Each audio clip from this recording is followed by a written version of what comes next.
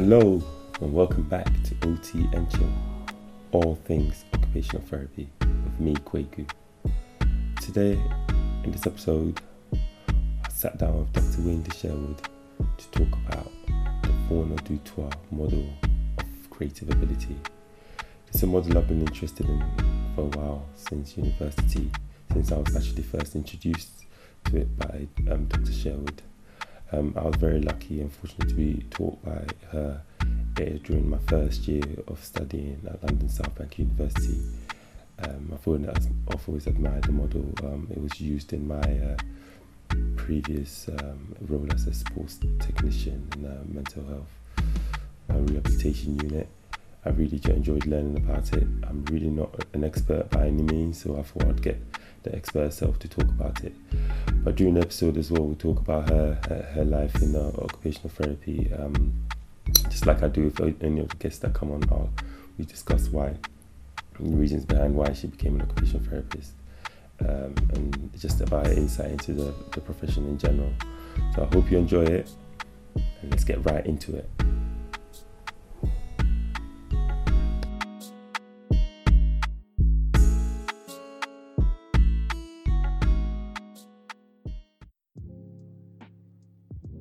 Hello guys, I'm here back again with OT and Chill, all things occupational therapy. Today I'm very lucky to be joined by a special lady in occupational therapy, Dr. Wendy Sherwood. Would you like to introduce yourself? Yeah, hey, Kwaku. Hello. Yeah, I'm Dr. Wendy Sherwood. I'm not used to saying the doctor thing. I was thinking about it before I was like, how should I call it? What should I say? Yeah. But you are. So I've earned it, so I'm going to use it. Yes. All right, so I'm Wendy Sherwood. I'm a mental health occupational therapist, and I work for myself now, purely, and my main passion and my main work is around OT practice model called the Fauna du Toit model of creativity. Amazing. So that's one of the main things that we're going to be talking about today. But I also really want to find out about you as a person, because I think you've done a lot for occupational therapy so far, in my opinion anyway. So I just want to find out a little bit about you, because sometimes the person makes the role rather than the role and everything you're taught makes the person. So how long have you been an occupational therapist? I qualified in 1991. Okay. Okay. Which I know for people your age is a long time ago. So what's that? 28 years? 28 years. 28 years, yeah. Gosh, wow, that's a long time. So I was talking to my last podcast, I was talking to a guy called Keir Harding, and then he said he's been an occupational therapist for nearly 20 years. Now I always admire people that manage to stick out for that long. There must be something about it, or there must be something about you that still like it. Because I'm like thinking now, if I'm still in the profession in 20 years time, I'll be so happy. But sometimes you don't know what the next step is. But yeah, so that's 2028, that's a long time. Actually. Yeah. You still enjoying it? Yeah, I do. Yeah. I am winding down a bit now. Okay. But yeah, I do. It's the best job that I could ever have found. Oh, that's amazing. That's Yeah. really nice to hear. So what made you want to become an occupational therapist in the first place? I found OT completely by chance, which I think happens to a lot of people. Okay. So growing up, certainly as a teenager, all I wanted to be was an artist. That's Okay. whether it was textiles or painting or fashion, but it was something creative in that sense. I was good at art at school. I did my GCSEs as they were then, and I stayed on and did an A-level with the hope of being able to go to art school. And I managed to get a place in the art school that I wanted, which is in Birmingham, which is where I'm from, called Bourneville Art College, by Cadbury's chocolate factory. Oh, right next to it. Right next to it. And I was so thrilled when I got into that school. And then when I got into that school, I realised I really wasn't that good at it. Not as good as my peers. And I was lost, really, in that sort of social, cultural context. I really struggled. Anyway, I applied to go to art to do an art degree, but my heart wasn't in it. So I didn't actually take up an art degree place and went on the dole. I ended up on the dole because I didn't know what to do. So how old was you? Was this just straight after school, like college? So like 16, 17? I would have been 18 when I went to art college, so I'm around about 20 now, Okay. 2021. So I found a job in the job centre, just 18 hours a week, I think it was, doing graphic design for a magazine that went out as a free publication to people with disabilities. So there's only a little small office with about 5 of us in, and the person who usually did the interviews was sick. So they said, when do you go and do this interview? It's an occupational therapist at the Disabled Living Centre, as they used to be called then, in central Birmingham, which is a place where they're just full of all the equipment and people can go and try out stuff. So I went and I said, what's an occupational therapist? And I saw all the equipment and she told me all about it, and I thought, wow, this is really interesting. And she said, just go and have a few visits. So I did a learning disability place visit, a mental health, and a physical, and it was actually the physical one that grabbed me because I went to a burns unit. And I couldn't quite believe that an occupational therapist was working with people with burns. I was just fascinated. It was an OT called Ruth Garner, which some of the older OTs listening will know. And that was it. I was sold, so I had to go back to night school, do some more exams because I didn't have any sciences. I was rubbish at sciences. I had to do another A-level. And then I got into what was then the Wolverhampton School of OT, which moved to Coventry. And I was the last diploma year. Oh, so right, so it turned into like a degree, So completely by chance. Wow. It's just, that's so strange because from that now you've developed such a passion for it, such an enthusiasm for it, and then you're doing what you're doing now.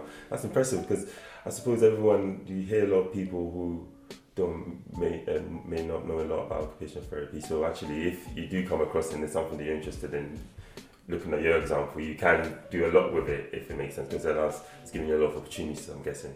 Right? Yeah, loads. That's good. So what do you think your biggest achievement is to date? I know it's a massive question because what do you think you've done in occupational therapy that you're most proud of? See, that's a really interesting question because it depends what constitutes an achievement, doesn't it? Okay. So the very first thing that comes to mind, which is probably one of the biggest events in my career, was in my very first job. Okay. I was a newly qualified Isle of Wight mental health acute, and an OTA from a different ward to me asked me if I would come into her pottery group because there was a client that she couldn't work out.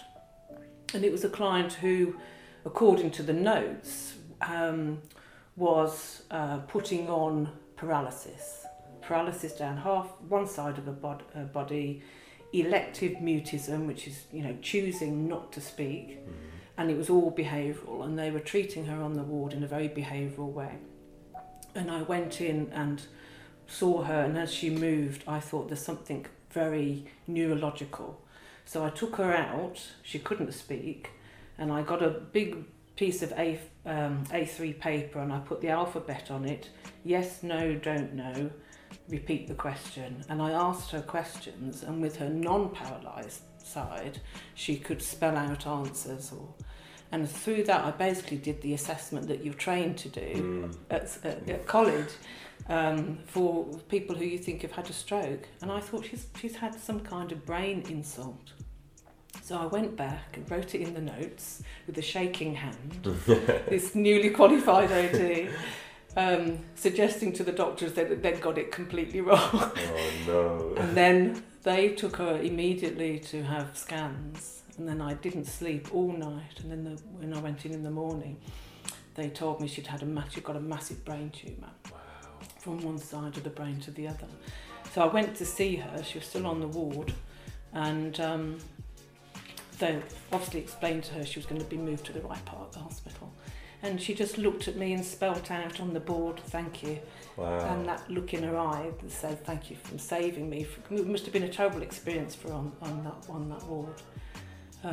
And I remember then thinking, if I don't do anything else good in my career, this is worth it. So that's probably my greatest. Oh, that's amazing. That's a fantastic story. But actually makes you realise how important having different professions in the hospital setting or any setting actually, unfortunately, because no one else seems to have seen it, and obviously your colleague asked you to come and assist her, because you would have thought a nurse, if someone would have spotted something like that, but you've used a functional, you've used an assessment that you were trained to use, and it's but I think any time that I've worked with a client and felt I've understood him or her and enabled them to get their needs met, I think it's the greatest thing. I think it's such a privilege that people will put their lives literally in your hands, and you've got the opportunity to do that. So I think that's always going to be the best thing about this job. Oh, that's lovely. made me think. I chose the right career path, and that's amazing. So you were a lecturer and a course director for many years. Were you just at London South Bank, or do you over university? No, I started out at what was then the Essex School of OT. Then I came to South Bank, and I was course director just for 1 year. Okay, how do you? I don't know how much links you have with universities now, but how do you think the occupational therapy course studies training has changed over the years that you were a lecturer to now, or even before that? And is it for the better? Well, definitely since I trained, it's for the better. Yeah. I mean, the profession in the late 80s, which is when I started training, was still a pretty young profession, really.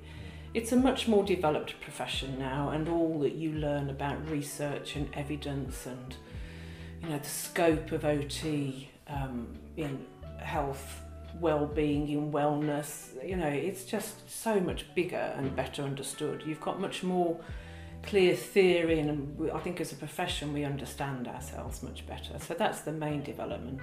I don't know about education.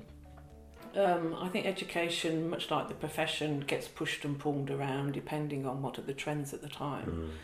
And I think we lost our way for a while. Certainly occupation and activity just really went out of programmes. I don't know if you remember your first module I taught you. Yes. And we actually did activity, and actually, programmes lost their way with that. But I think it's more back in the programmes now.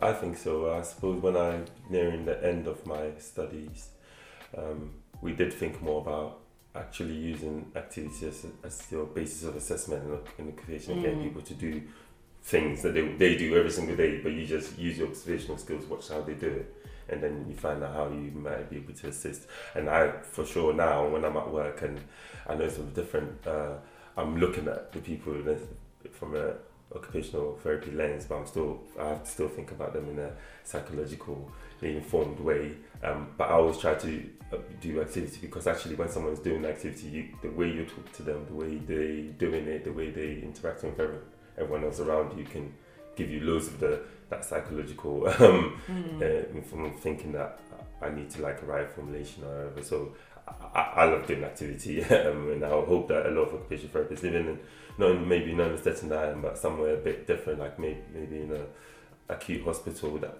can do something to help people achieve whatever they want to achieve, their goals, I suppose. So what like, being a course director, being a lecturer, being a doctor of occupational therapy, what are your hopes for the future of the profession?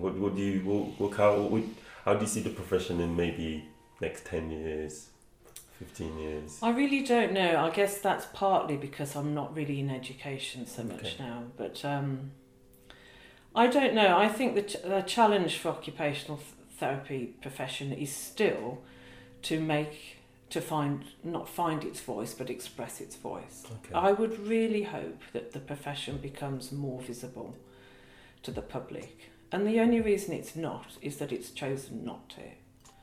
So what I mean by that is, you think about all the changes that are happening in society, even with things like social media, the changing environment, the amount of children in this country that are poor and in deprived states, and don't go to the park, got nowhere to play, is that I really think occupational therapists should be researching the parts of society, so let's say children, and the impact on children of not being able to play outside, let's say. and then publishing that research, not just in the British Journal of OT, where we just end up talking to ourselves, but publishing in a journal that's going to be more widely accessible, and then writing about it in the broadsheets. Okay. Because you open the paper and someone has written something that you can, as occupational therapists, we can look at and say, yeah, well, we already knew that, and you were only saying things that we actually know. But at least they're saying it. Okay. We're not. Okay. And I really think we should be. We should be really putting ourselves forward, and particularly writing in the broadsheets about key aspects of people's occupational lives, particularly with things like people getting displaced globally. You know, we can predict that there's going to be a huge movement of people for environmental reasons as well as war reasons, and what's that going to do to societies or for those individuals? We should be writing about that stuff. I'm really interested in what your opinion is, why people don't write about it. Why are we like, is it from your experience in doing your own doctorate or doing like teaching students, is it something that we're not, it's not forced on, not even forced, that's the wrong word, encouraged a lot to do from when we're leaving universities? One of those things that we should be trying to do. I don't know, I really don't know. I think every single occupational therapist needs to think about that and answer it for themselves. Okay. But maybe we've just got used to the characterisation of being meek and quiet and overlooked, and nobody understands us, and we just stay like that. I don't know. I suppose you hear, well, when you go to the conferences and you hear our executive director, Julie's chair tells us to be loud and proud and shout about it. I suppose it's about the individual characters, individual person's ability to be able to shout about it, or actually are you confident in the profession, you understand of the profession to go and write about it, so that when you get questioned by someone who doesn't know occupational therapy or other professions, then you're able to answer it. Maybe that's the aspect I'll be interested in, what other people think about that actually. So going back to what you're doing right now, you're the executive director, am I right? I'm not actually anymore. Oh, okay. It's not been announced officially. No. Okay, well, you're making it official. No, it's okay. It's okay. I know that the lead director, who is Louise Jeffries, will be making that announcement soon. It's fine for it to be on tape. So I've just resigned as executive director, but I've been involved with that. Well, I set up that foundation. It originally started as an interest group in 2005, 2006. Yeah. So I'm interested in what's behind your decision to step down. Is it because you put the hand over to someone else, or you think you've taken as far as you can take it at the moment? There's a range of reasons. I mean, I stepped down as lead director because I really wanted somebody else to take it over, and it's not healthy for people to be constantly reliant on one person, and other people can have new ideas and take the foundation in a different direction. So I stepped down from that, but I stayed on as exec director just to keep an eye on things, and I also found it quite difficult to let go of it. It's been such a big part of my life.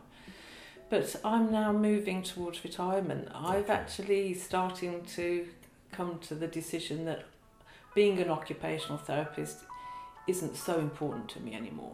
I actually want to do other things with my life, and so that's why I'm drifting away. That's fair enough. That's fair enough. And when you were the executive director, what kind of things were you responsible for? What kind of, because that's a leadership. That's quite a leadership role, which is.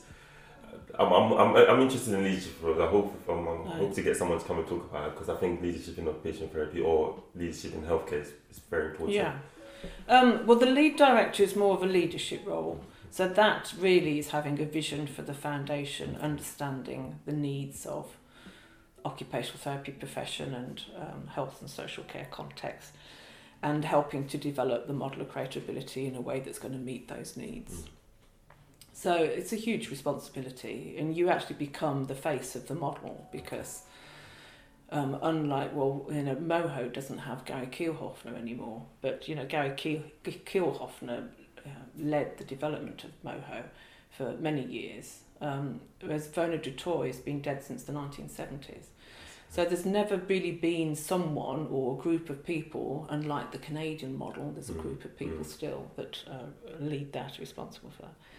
So for the Werner du Toit model of creatability, the foundation is really the face of the model, and it's a big responsibility to get the information accurate, to be able to answer people's questions, to be able to encourage research, to stimulate practice development, keep abreast of what's going on in practice and all of that. But that's what it was. Okay.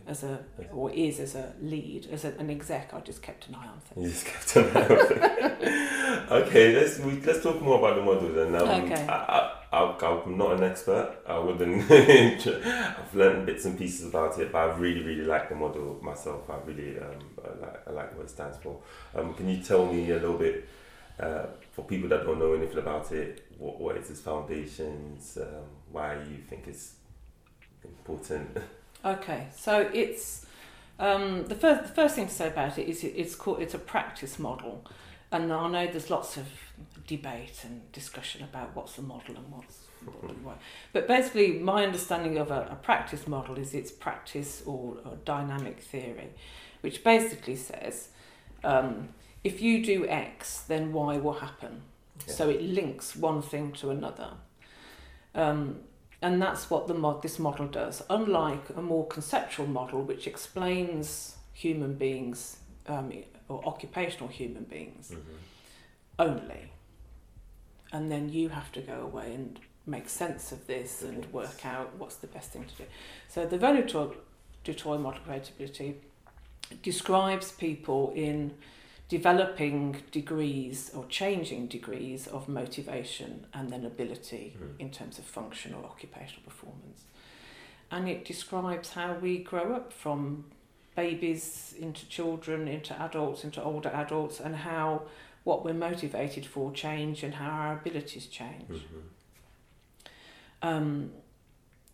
And in that process, it explains key aspects of our functioning or occupational performance that makes it possible for us to have particular motivation and to be able to do certain things.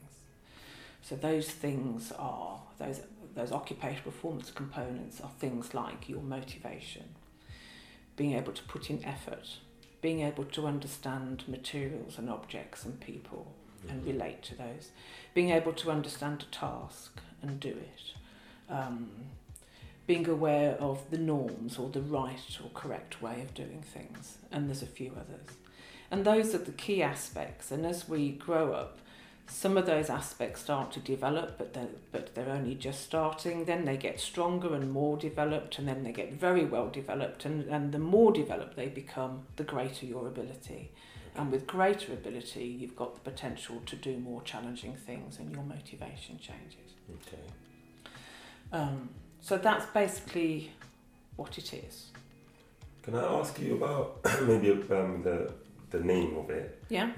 Obviously you didn't come up with it, so but I can imagine maybe people that don't know the profession so much, when you say the model of creative ability, the language like creative, do people often have you come across people that often get confused about creative ability? Because, when you talk about creativity, the first thing that comes to people's mind is like crafts and music and arts, things like that. So has there been a bit of confusion around that? I think historically there has, which is inevitable because it is a word creative, and that's usually what people think of.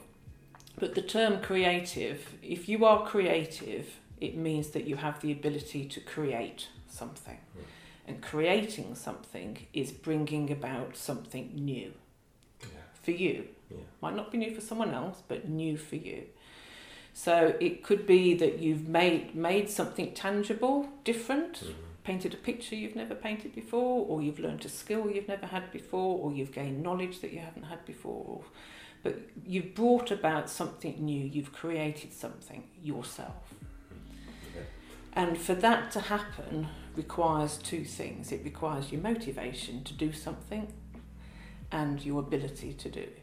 So it's through the combination of your motivation plus your ability. Okay.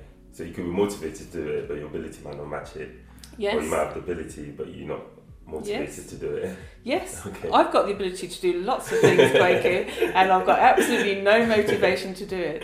Or I've got the motivation to do things, like have a PhD. Yeah. People think I'm academic. I'm really not. I was in the bottom of every class at school. But my motivation was so strong. I was so determined to get that PhD. It nearly was the end of me. I've never worked so hard and struggled so much. But my motivation was strong enough for me to develop the ability to learn and achieve that PhD. So that essentially is your creative ability. It's your motivation combined with your functional skills is your creative ability. See, I can it makes sense because I'm thinking about the clients I've worked with now, and it's like sometimes you want them to do something in terms of behaviour change. I know that's a little bit different, but the motivation, they've got the ability to do it. They've got the cognitive ability to do it. Not argue with maybe officers, not argue with people not getting to you can do it, but the motivation to do it is not there. And that we feel that sometimes that comes with maturity as well. Like just like you said, as you grow up, from child, adolescent, early adulthood, and you go on, you can have these different types of thinking. And then same with action as well. Same with everything. When if you haven't got the physical ability to do something, run 100 meters in 10 seconds, you won't be able to do it. But your motivation is still there to run. That's a very good way to, quite a simple way to understand it. So that I suppose that it's not the main. Would you say is the main foundation? So yes, absolutely. Okay, that's a great. Well, now I understand even better now. So, what are some of the advantages of occupational therapists now maybe taking this model on board compared to other models, or what the benefits? If someone just started and said, I've got a blank sheet, you can choose whichever model of practice that you want to use. Well, every model has to offer something different to the profession. So what this model offers that others don't, its unique contribution is understanding people in levels of creative ability. That's its niche, really, which enables you to understand every client, every person that you come across. So for me, in mental health, working with clients who were floridly psychotic, were looking at you, but you're not even sure whether they were really looking at you and could see you, hallucinating, laughing to themselves, chaotic. I couldn't engage those people. And traditionally, and a lot of OTs nod when I talk about this, certainly in acute, we're waiting for hopefully the medication to take some effect and they stabilise, and then they are more able to have a conversation with you as an occupational therapist and to do things. Yeah, very true. But that means that they have to wait for you to provide some occupational therapy. Whereas with this model, I can now understand those people. I can see their level as to what level they are, and thinking about those occupational performance components like effort, understanding a task, understanding things, I can work out which one of those components is causing the main problems. Okay. And therefore I can adjust what I offer, or I can grade what I offer so that it literally matches their level. It's pitched at their level. So I can offer them something that I think they're going to be motivated for, because their level of creativity tells me something about what they're motivated for, and I can offer it within their skill set, so within their current abilities, so they can do something.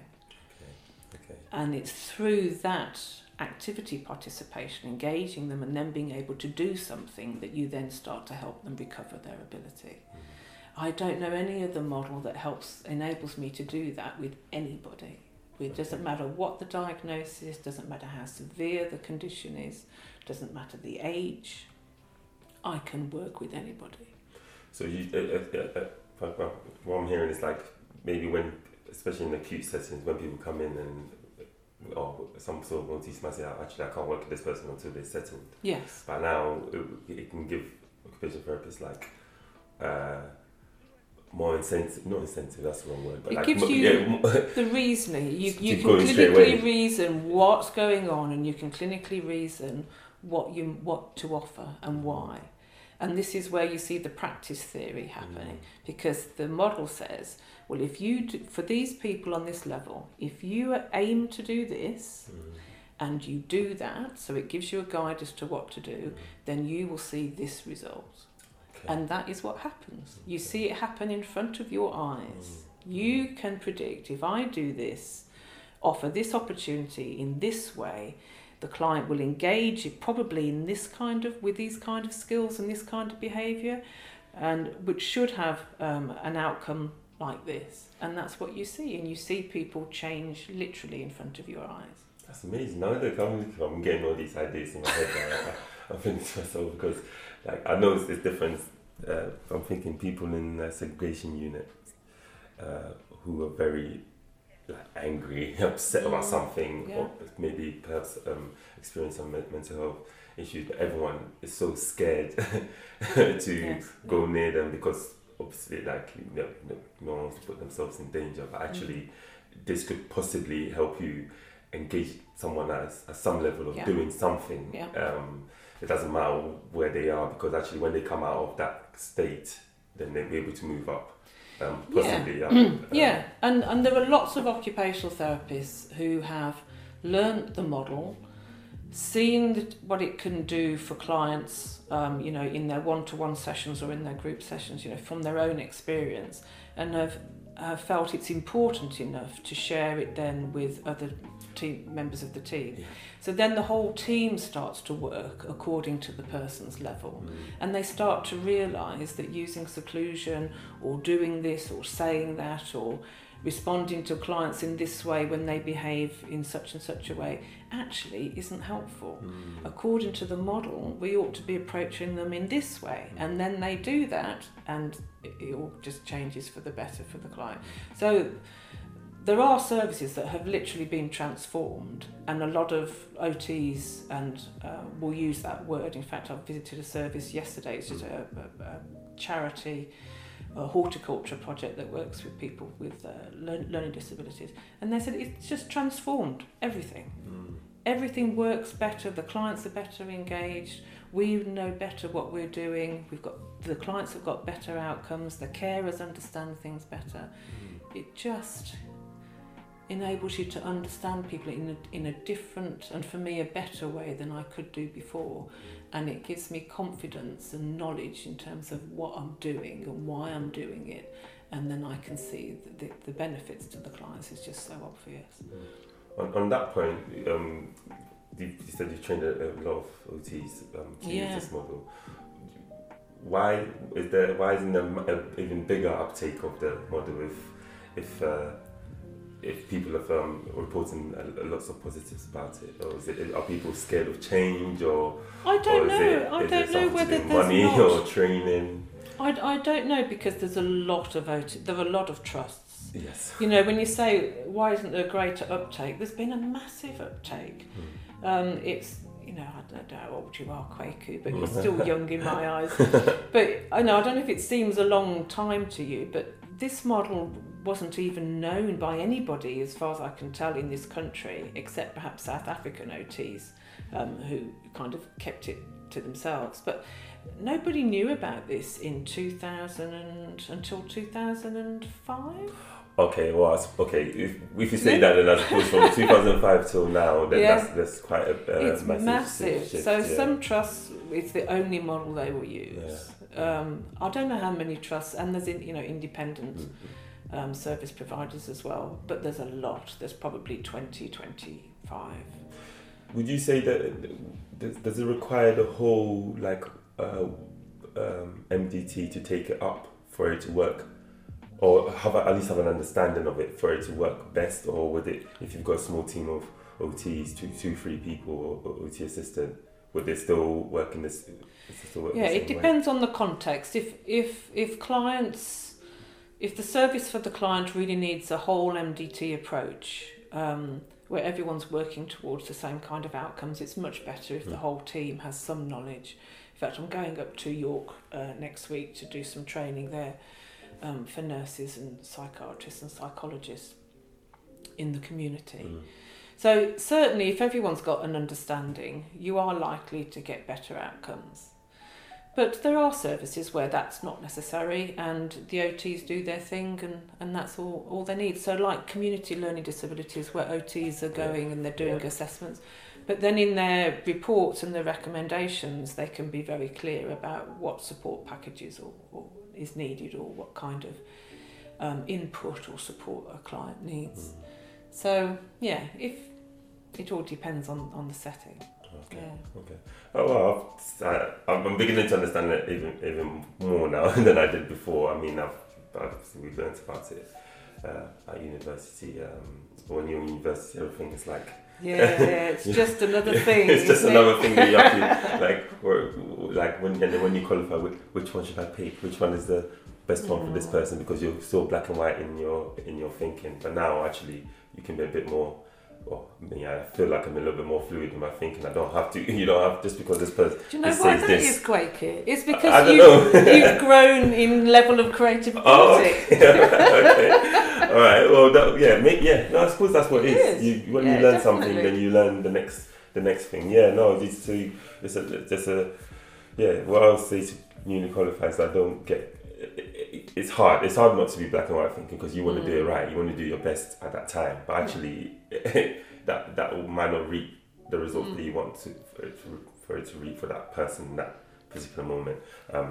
But that's something I've been definitely thinking about, models of practice, because I really want to push occupational therapy in my service anyway, and also by doing these podcasts, hopefully people understand occupational therapy a bit more better. Has there been any criticism of the model, any negative feedback from occupational therapists or from wider MDT members? And I don't think so. I think people find the language difficult to begin with, because each level has a name to name it. So there's a word that describes your motivation. So on the third level, it's self-presentation, because your motivation is literally to have a go at things. So you present yourself and you go and talk to people, and you want to make friends, you want to have a go at this, you want to go to the park. So you'll literally present yourself in different situations and have a go. So that's the term for the motivation, and then the action or the abilities that go with that is called explorative, because you're exploring and finding out what you can do. And so some people find the words, the terminology, a bit difficult to begin with, but I think that's changing over time as more and more people are familiar with the model. And I certainly would recommend that occupational therapists keep their terminology.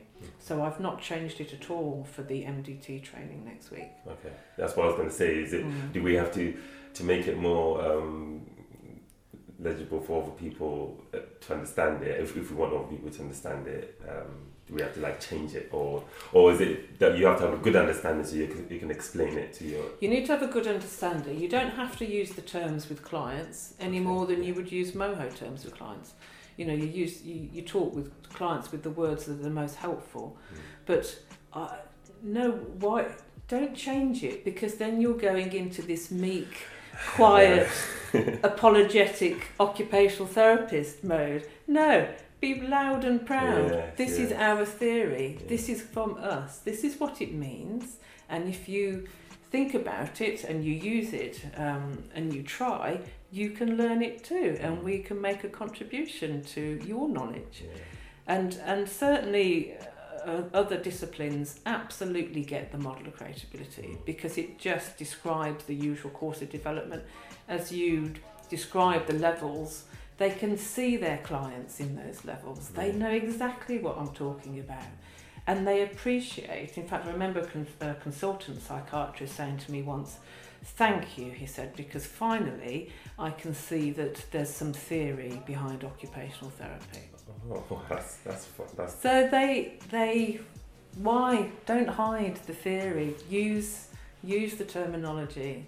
It's ours. This is our contribution. Don't change it. Oh, that's good to hear. It's just I just think that sometimes you're bombarded with so many words, especially when you go to university and you read and you think all these occupational therapy words, and so you get muddled up sometimes.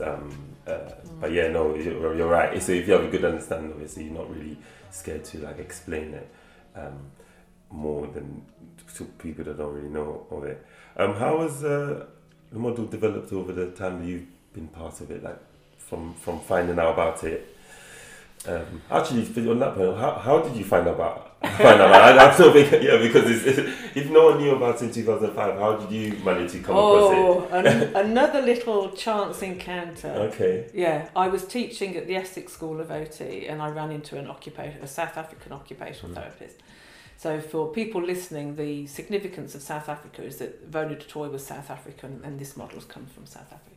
So that OT called Carla, she was talking to me about how ineffective she thought the British OTs were, particularly in mental health. You must have thought, wait a second. Yeah, I thought, it's a bit rude. But yeah, she said, you don't really know what you're doing, and you don't seem to know how to work with people who are really, really unwell.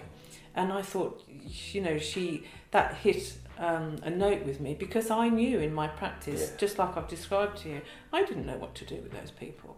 And she said, I can work with anybody and I can bring around a change and know that it's me that's done that. And I thought that's extraordinary. So I came out of education and went into forensic practice, and that's where I tried the model out then. Okay. And then over time, the model has changed a little bit, and very recently, Kwaku, because there is now the very first full text on the model being published. Just literally in weeks ago. Amazing. So coming back to criticisms of the model is that it was never in full anywhere. So some of the key concepts like task concept or effort, what is effort, were not defined and explained anywhere, and that's hugely problematic because then it's open to interpretation. Yeah. So there is now a full textbook that explains absolutely everything, and that's the first time the model has ever been in full. And it's been written looking at contemporary, more contemporary research and understandings about things. So it has grown up itself, taking on board the knowledge that we've developed since Vona du Toit's time.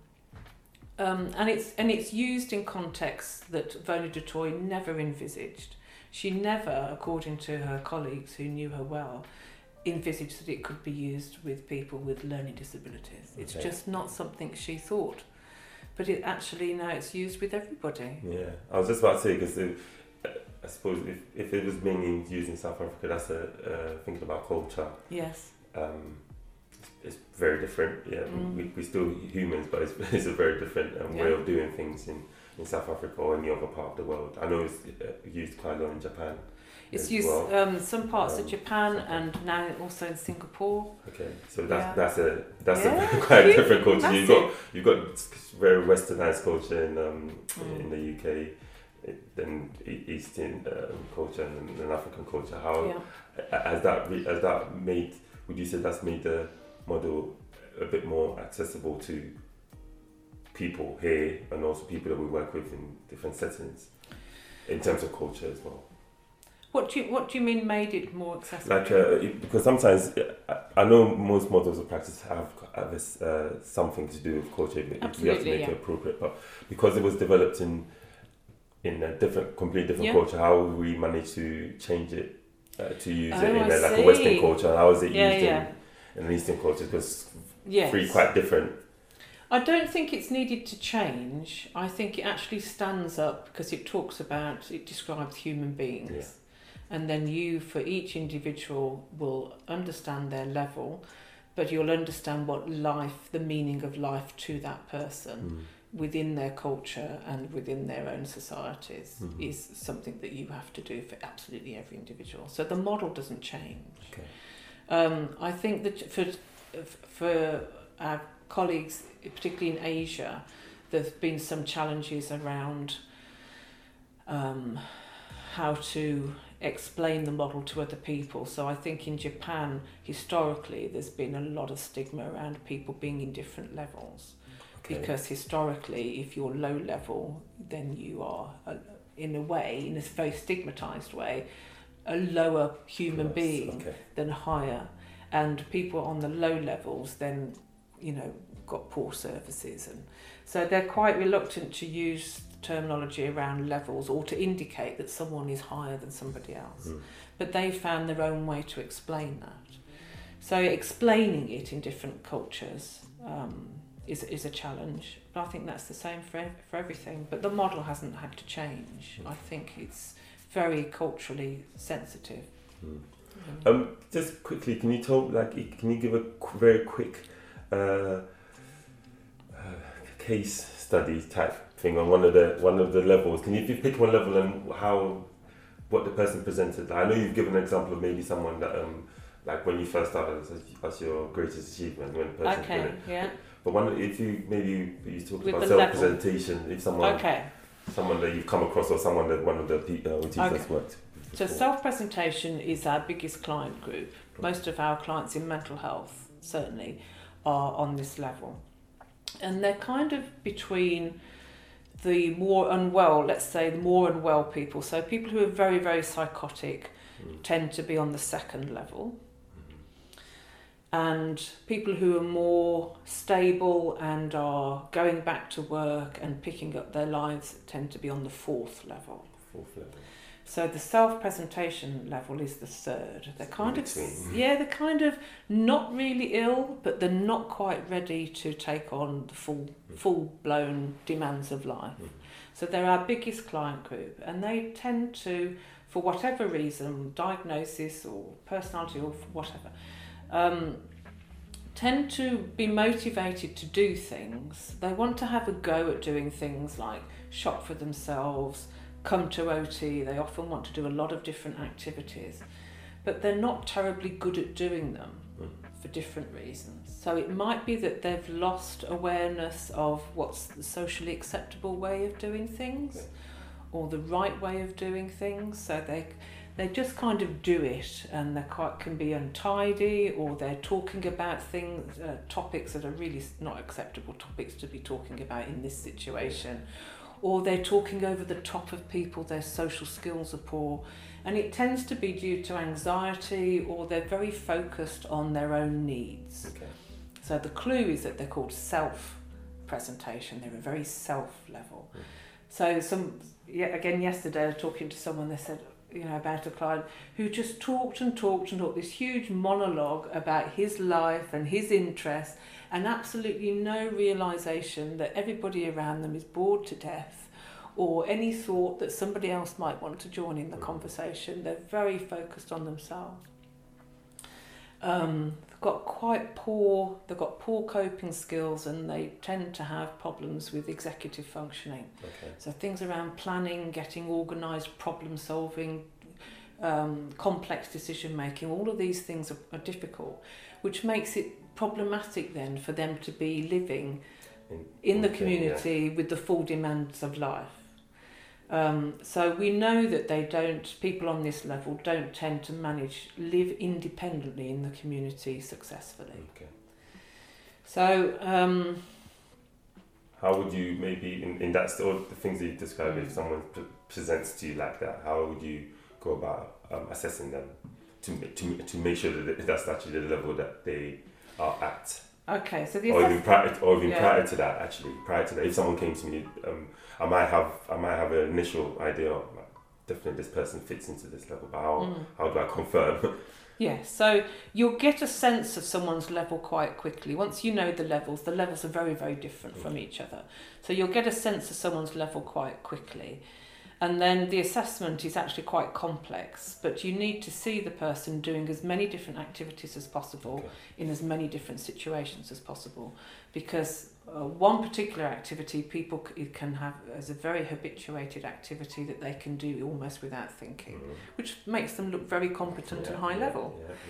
But then ask them to do something they've never done before, and you can see them pretty much collapse in front of you. The anxiety raises, they can't plan it, they can't work out the sequencing and so on. So you need to see people doing as many different things as possible in as many different situations as possible, because different situations require different behaviours. I suppose it's when you talk about the motivation and the ability comes involved, because they might have the ability but they're just either not motivated to do it, or have the motivation but the ability just doesn't work. Yeah. So you need to see that, and preferably see them doing things around other people, because you need to see their ability to relate to people and that social aspect. And a key thing is to see them doing something unfamiliar that they've not done before. Okay. Because unfamiliar activities require skills of you that familiar ones don't necessarily. Okay. So you need to be able to understand the task or the activity. You need to be able to follow instructions or be able to get the sequence right. You need to manage your anxiety, because unfamiliar things tend to raise anxiety because we've never done it before, and maybe it will all go wrong. It needs to be something that is challenging, so they need to manage their anxiety around that, and impose perhaps something that's quite hard, a little bit hard for them to do. So they have to manage their frustration, they have to put in effort and try hard. Okay. And that's when you see people's true ability, if you like. So you get a sense, you think there might be, let's say, the self-presentation level, and then you give them an activity that is right, the right skill set for the self-presentation level, but with a challenge. So you want to see them stretch. Okay. And that usually confirms pretty much that you got the level right, or maybe you need to change things. And I suppose that's the kind of skills that as occupational therapists we have, like by watching people, looking at what they're doing, and getting all those things, components that you said, you can, and that's a skill that I don't know, maybe other professions don't have that level of skill. That's absolutely occupational therapy in a box. Yeah. The Verney de Troy model of creativity forces you to be an occupational therapist. And if you don't do activity with people, then it's not the model for you. Okay. If you don't think like or need to grade or do any of those things, then it's not a model for you. Okay, so you need to have in your toolbox, you need to have a load of activities that you can then match to. Yeah, definitely. You need to be able to grade quickly. Okay. So last couple of questions. How have you maintained your motivation over the 28 years that you've been an occupational therapist, and also being part of this model? How have you maintained your motivation? To be honest, Craig, looking back, I don't know. I don't know how I've got this far. I don't know. I was always, very passionate about occupational therapy, particularly, providing a good quality service and good quality education. The quality has always been good, and I've, worked hard. I just love the profession. It's just been the best thing for me. As I've worked more for myself and I'm more involved in training rather than clinical practice, I guess, and as I've got older, my passion is waning a bit. But I don't know, I've just never lost sight of what a brilliant profession it is. And I think working with the clients, it's always the clients that gave me job satisfaction. If you any problems working in the NHS in health and social care, it tends to be staff. It tends to be colleagues, not the clients. Yeah. The clients I've just always found wonderful, and they've always been my big drive. That's really I'm guessing that's the advice that you give to people starting out now, or definitely. People who are maybe not feeling the profession at present, because you go through difficult times, especially if you're moving jobs and you don't really feel particularly confident in that specialist area. So if people are interested in the model, if people want to find out more about it, can you tell us where to get the new book from, or that? Can you give us some? If anyone wants to do a little bit of training around it, how can they? Yes. How can they?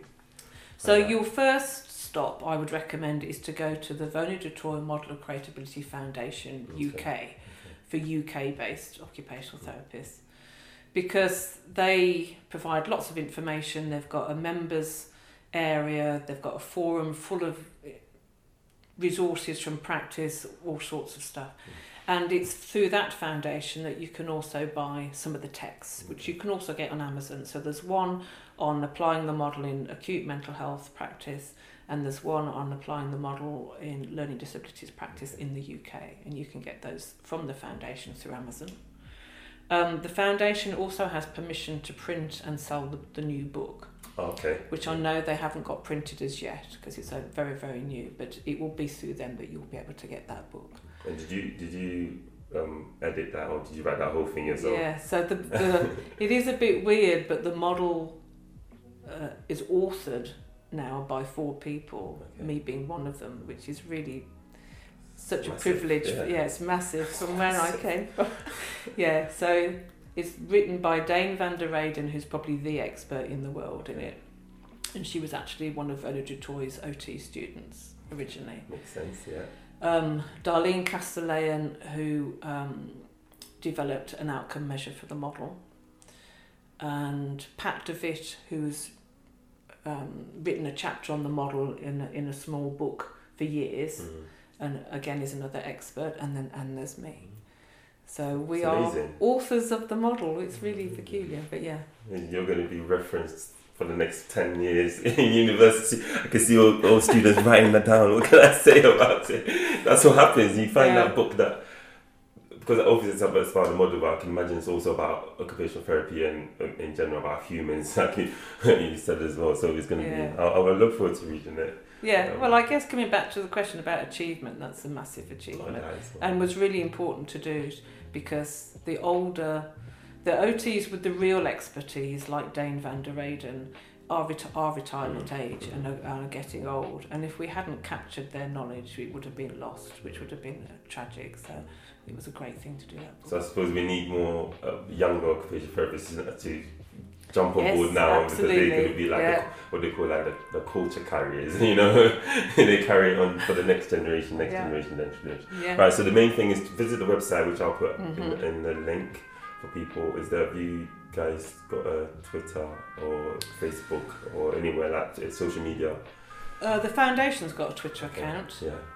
Off the top of my head, I can't tell you what it is. I'll find it. I think it is VDT Mocha F UK, to my embarrassment, because the last 3 letters is not quite what you'd hope, but it is VDT Mocha F UK. Yes.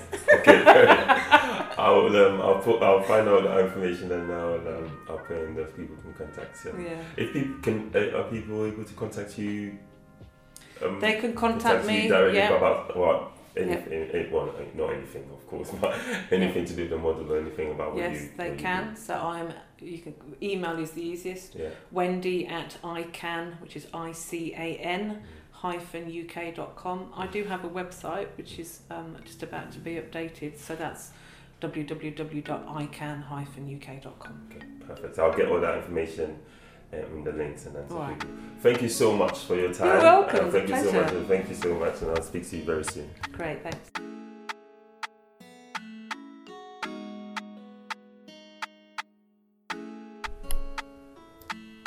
Well, guys, I hope you enjoyed that. I found it fascinating sitting down with Dr. Wendy Sherwood. We're talking about the Vola du Toit model of creative ability. Remember, if you want to find out any more about it or how to get in touch with Dr. Wendy Sherwood herself, I'll put all the details in the description. Thank you so much for joining me again, and I hope you keep subscribing and listening to this podcast, and I hope you're finding it helpful. Please hit me up with any feedback. I always appreciate people giving feedback and talking about what's been discussed in the podcast, so please feel free to contact me if you have any questions or any suggestions of what you would like to be discussed in the podcast. Thank you so much, and take care.